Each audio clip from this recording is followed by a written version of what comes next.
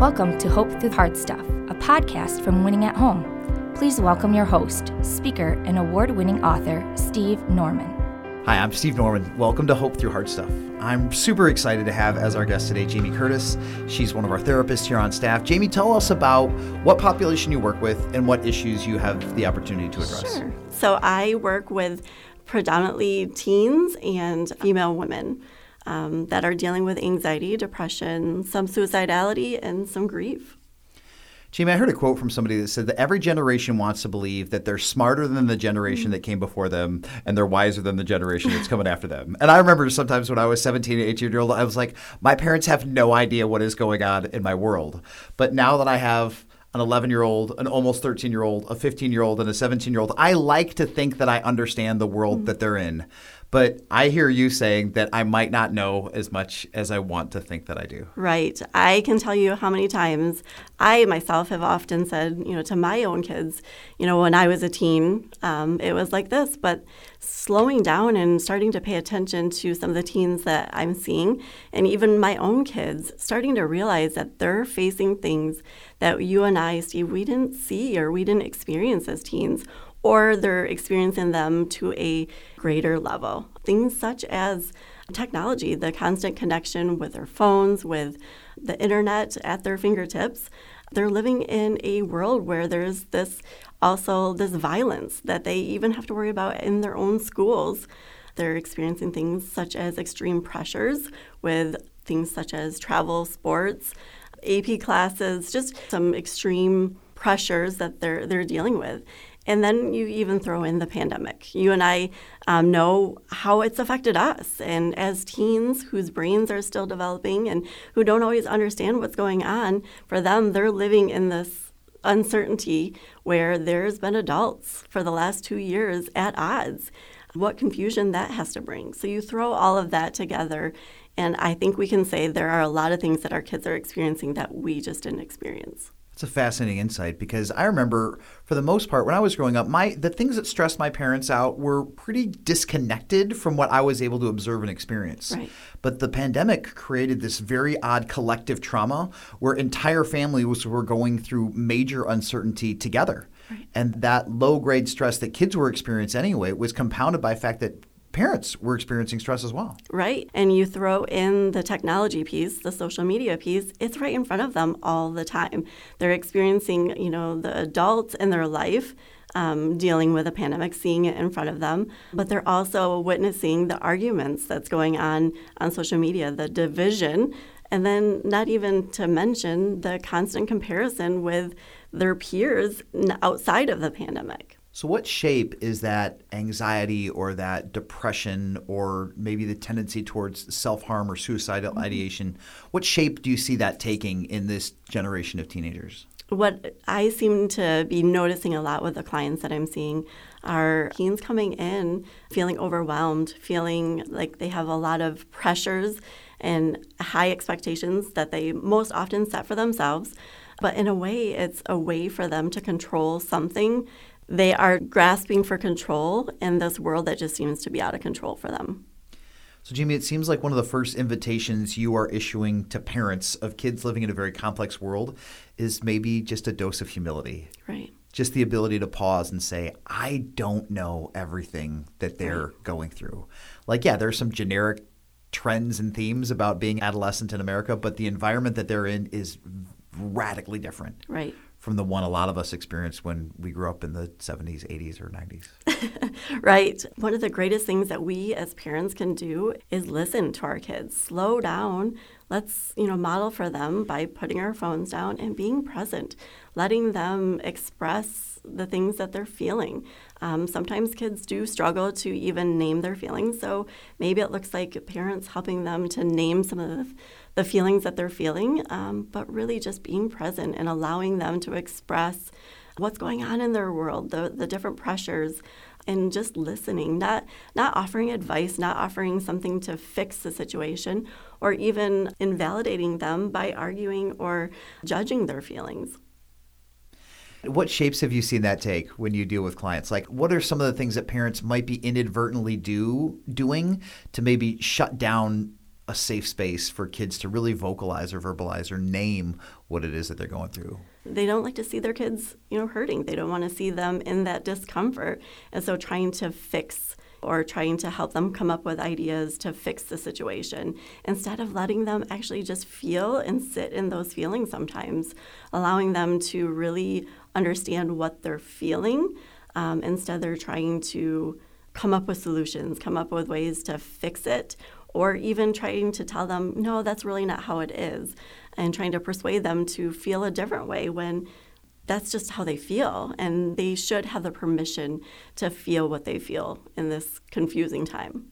Jamie, as parents of faith, in theory, we would like to think that we're trusting God with all of our kids' experiences, but I know that I don't, in real time. To your point, I want to rescue them, I want to protect them, I want to bulldoze obstacles for them, rather than acknowledging that, whoa, God is leading them maybe into a season of discomfort to shape them and to stretch them and to grow them. So how does your faith come into giving yourself and your kids permission to be where they are? That's been a hard one. And just like you, as a parent, it's hard to watch our kids go through hard things.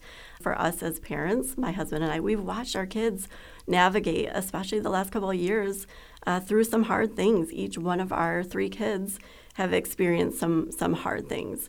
I guess for us as parents, we try to look at it as, right, what is God trying to teach us? And what is God trying to teach them? Allowing God to be with them, allow them to lean in on their relationship with Christ during the hard times, to not come in and rescue them from the hard things, but to allow them to navigate, for us to walk alongside them so that they can grow deeper in their faith and their ability to lean in on God. It's interesting, a couple times in Scripture we see God give somebody a promise like Abraham, and that promise for God to be faithful to Abraham's family isn't being fulfilled in Abraham's timeline, so he decides that he's going to help God out, and that just backfires horribly. And I think that there are some times where whenever I try to play the role of spiritual provider or protector, whenever I try to be God in my kid's life, it's not good for me because God never asked me to be that. And ultimately, it's not good for them because I can't provide what they truly need. Right. I even look back at my own, teenage years, and there were things that I went through that I'm sure my parents, would love to have just been able to step in and rescue. But those were the things that, when I look back now, that's what molded and shaped who I am today and who I am as a follower of Christ. So good. Jamie, what other tools or resources do you want to give to parents to help them understand their kids' world and to help their daughters and their sons navigate some of these really tricky topics that you've identified? Right. We talked a little bit about talking and listening.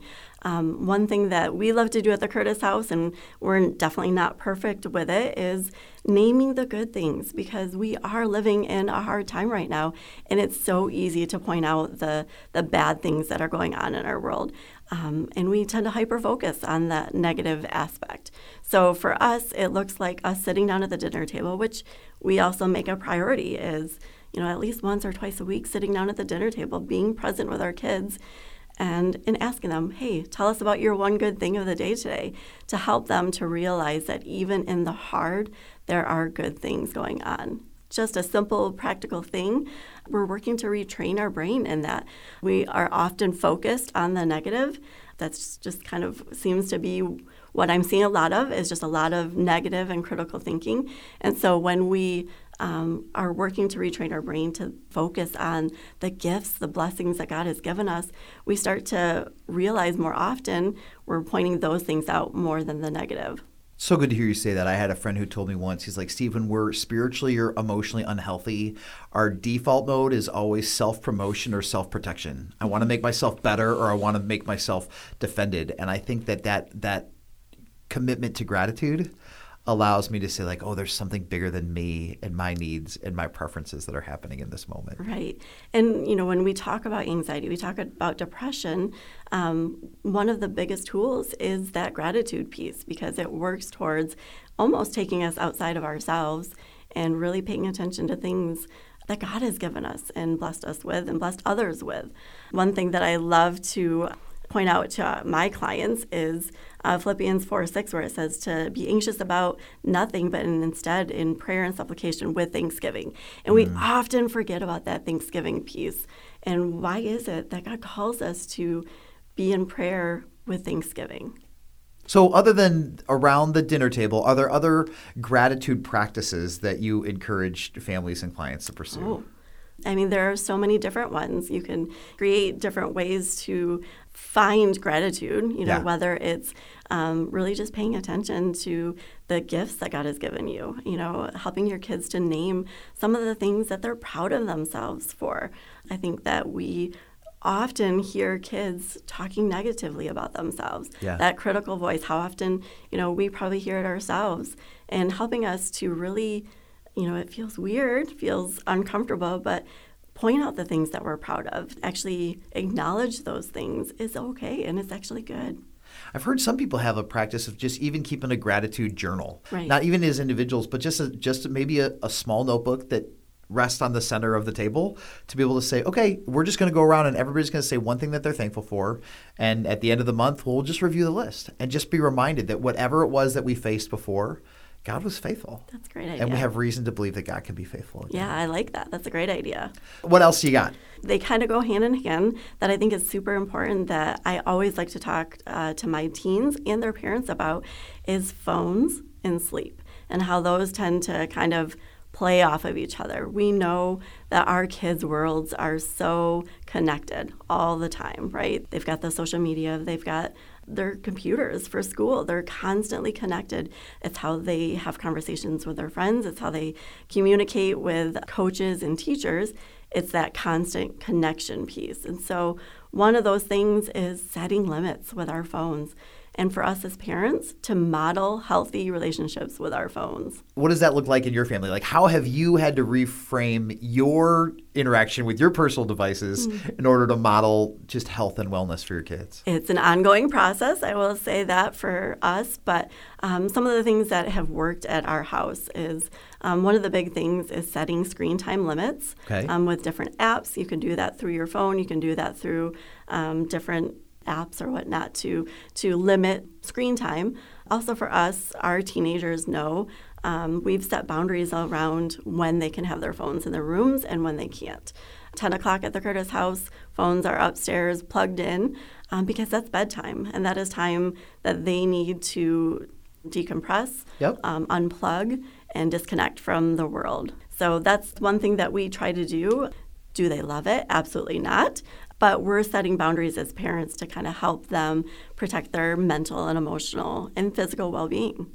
Just a technical question. Do phones go off like at the very time that lights go out, or do phones go off a half an hour before they go to sleep or an hour before they go to sleep? Is there like a down ramp between when I power down my device and when I actually attend to get rest? Best thing to do, now whether that happens or not, should be at least an hour before bedtime. So that's the recommendation. Recommended. There we go. That's the word. It's recommended at least an hour before bedtime. Does that happen? Probably not. But if we can at least shut our phones down half an hour to an hour before bedtime, what that does is gives our brain the chance to kind of slow down. Phones, technology, TVs, computers, they rev our brains up. And so then it's harder for us to fall asleep. And with kids, with even adults, having our phones in our room, what do we do when we struggle to fall asleep? We tend to turn to our phones. Yeah. So it's kind of a vicious cycle. What other themes are you seeing, or what other steps are you recommending for parents to take? Right. So one thing to really focus on for our kids is their sleep habits. That kind of goes hand in hand with the phone aspect. Our kids understanding that their brains are still developing, their bodies are still growing. It's so important for them to get between 9 and 10 hours of sleep a night. Obviously, 8 hours would be good.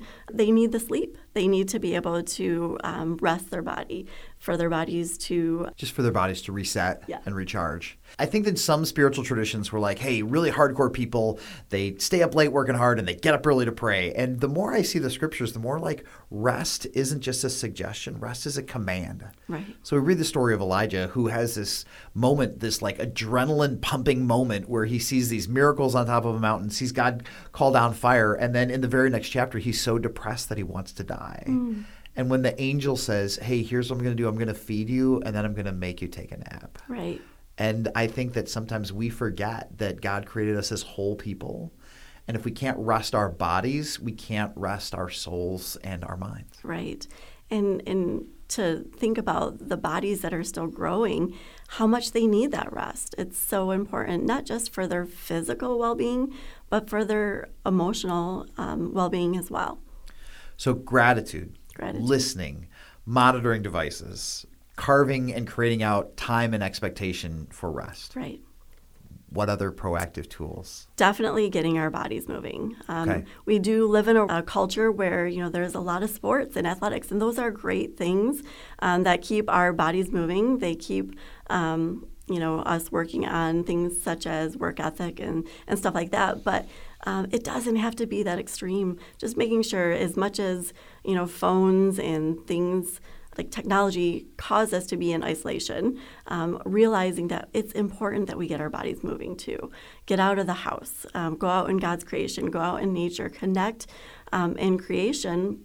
Maybe it's a walk, maybe it's a hike, maybe it's a bike ride, maybe not right now with all the snow, but it's getting our bodies moving is such an important piece to our emotional well-being. So, Jimmy, what do you say to parents who are watching their children struggle with very deep and serious depression, who really are struggling just to get out of their room? How do you make that shift? How do you challenge and also gently encourage to be able to say, I know it's hard to just get out of the cocoon, but the best thing for you in this moment is to get outside, just to move, just to breathe? It's a lot of encouragement, and it's a lot of baby steps. Okay. Because things can feel so overwhelming. When you look at the big picture of things, how overwhelming that can be. So let's break it down. Maybe today it looks like, what if we just walk to the mailbox? Can you go grab the mail for me? Little baby steps to get us out of our cocoon. Maybe it's 5 minutes here and there to come out of your room to spend time with us. It doesn't have to be significant to get that ball rolling, to get our bodies feeling a little bit better, to make that shift into more healthy habits. Perfect. Now, you and I have had some conversations just in the break room on the flip side about how youth sports, if we're not careful, can become too consuming, not just mentally, but also physically. How has your family found that balance between making sure that kids get activity and making sure that it doesn't become like the driving, dictating force in their lives? Right. That's been a difficult one for us at the Curtis House. I think because, we have kids that are very competitive and they do love sports. But when we start to, as parents, recognize some of the heavy stress, the busyness, the constant running back and forth. For us, we started to recognize in a couple of our kids that it was just a little bit too heavy for them to carry. It was becoming more of a chore for them, and they were losing their love and their passion for the sport that they had always loved. And that's not our goal for us as parents. We, Kevin and I, we constantly say we are raising kids that we want to be healthy, we want to be kind, we want to love the Lord. We are not raising superstars or even college athletes. We are raising kids that we want them to have a healthy balance of athletics and sports, but also just more well-rounded in their whole entire life. So what steps did your family take to make sure that your children didn't lose their joy and their love of the game in the midst of all of the chaos and the calendar? So for us, this year has made a shift. We've kind of pulled out of some travel sports for a couple of our kids, which not saying that's what everybody needs to do. It's just what was right for our family. We recognized that the balance was off in our family, not just for the kids that were in the travel ball scene, but also the ones that weren't. And so we needed more of a healthy balance for us, but also recognizing when our kids were looking deflated, being anxious, not wanting to partake in things that they used to love. We were able to recognize that, and for us it looked like stepping back for a little bit, at least for the time being. It's so good. But there is that middle ground that we need to wrestle with sometimes, because obviously no movement can lead to further or deeper depression, but a life that is filled with only movement or performance anxiety around that sport can kind of swing wide and cause anxiety on a different way. So Finding that middle is important, even when it's tricky. Absolutely. And I think that's, like you said, it's tricky. And I think it's a constant check-in with our kids and asking them, how are you feeling? Are you still enjoying what you're doing? Kind of really, again, letting them name some of those feelings. And it might be you might have to help them name some of those feelings that they're feeling. Jamie, you've given us some really practical steps: talking and listening, boundaries around technology, encouraging sleep, pushing into gratitude, challenging towards movement. What else is on the list that we still need to cover? I guess my last thing would be talking to your kids when and if it gets to the point where you are seeing anxiety and depression really just playing a big role in their daily life, if it's starting to really impact school and their joy. And maybe that's when, you talk about counseling, talk about if that's a need, and giving them the understanding that it feels scary, it feels overwhelming, and it might even feel a little embarrassing, but it's okay. I talked to a lot of teens in my days, and so many of them, once they get through that first step of stepping in my door, they start to realize that the time that they spend in the office with me or with another therapist, it's rich, it's good. They look forward to that time. It's time that they feel that they can just release some of the stressors in their world and talk about, some of the things that maybe they don't talk about with anybody else. So helping them to understand that it might feel scary, it might feel embarrassing, but giving them the permission to say, I do need some help. Jamie, what do you say to parents who maybe came from a family of origin that viewed therapy as weakness, or you talked about shame or embarrassment? I think as a whole, I'm so encouraged to see this generation of teenagers be open and encouraged and motivated towards conversations with therapists. But there are some generations who are like, just rub some dirt on it and you'll be fine. What do you say to maybe some broader family dynamics where people don't fully appreciate what counseling can offer? Yeah, right. It's my goal for teens, for parents, for that stigma just to go away, that counseling is a bad thing or that it's an unnecessary thing. Emotions are real. God has given us emotions, and they're okay to have. It's how do you manage them? How do you cope with some of the bigger feelings? To the parents that may say rub a little dirt on it, mental health is just as important as our physical health. They go hand in hand together. And if we would treat our mental health the way that we treat our physical health, I think that you would understand that this time is important and it is precious for our kids to be able to lean in to their mental well-being. Jamie, you talked about there's nothing that hurts more than watching our kids hurt. Right. What do you say to parents who may have a child who's going through a prolonged season of depression, and maybe some of the measures that they're taking don't seem to be immediately effective? What do you say to people who are just feeling pretty overwhelmed? That's a tough one. I would ask them, what are they doing to take care of themselves? Because they themselves are watching, their kids go through a hard time, and that you and I know is hard as parents to watch our kids do that. So I would ask them, what are you doing in the midst of all of this that you're taking care of yourself? What are some of the things, such as maybe you need to reach out and have that support, whether it looks like, just a friend or maybe even counseling for yourself. That's okay too. Jamie, what do you say to the 15 or 16-year-old who might be listening and their parents are encouraging them to maybe take a proactive step towards some structured mental health support, but they just don't know what to expect? They've never done it before. What do you say to let them know that this is a safe and a good step, even if it feels a little bit scary on them? So what I love to tell to my teens when they first come in is, it's not going to look like what you think it's going to look like. Most often, we have this thought in our head, I think because of TV and shows, that it's going to be laying down on a couch and, asking questions or carrying on conversations. And it's going to be more of, for me, as a therapist with teens, I like to do interaction. I like to play games with my kids. I like to have their hands moving while we're talking. So it looks different. It's actually kind of fun. There's a lot of Uno that is played.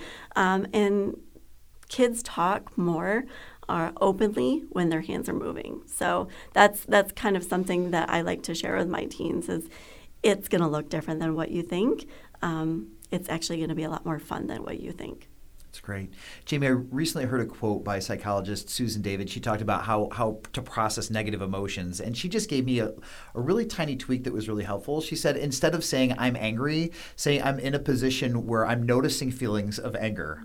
And I just thought that it was really helpful to have like one maybe layer of distance or disconnect from the dominant emotion and how I identify. So rather than saying like I'm depressed or I'm anxious or I'm sad, all those are valid, but even for her to be able to say like I'm noticing that I'm feeling feelings of anger or depression or sadness, to be able to say like my identity transcends whatever dominant emotion I happen to be experiencing at the moment. Right. That's good. I mean, because like you said, when you say I am angry or I am depressed, it brings on the sense of identity, and you're starting to identify with that.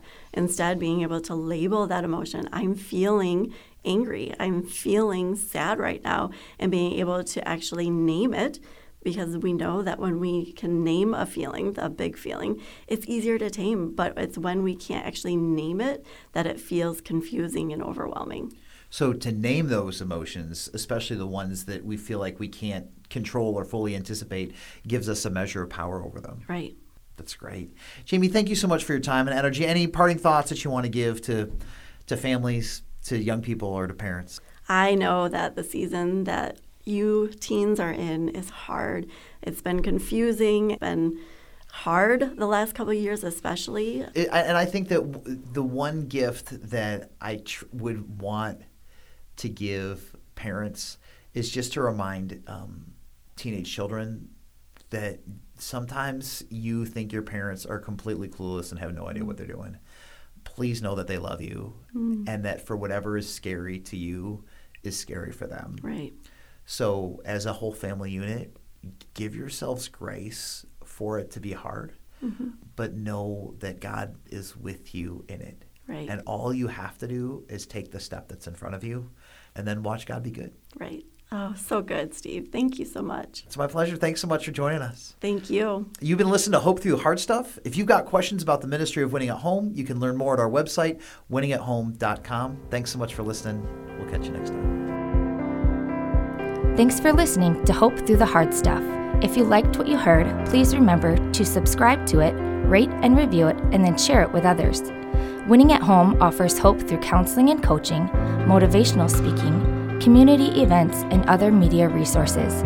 If you believe in what we do and want to support us in our mission, consider making a donation at winningathome.com.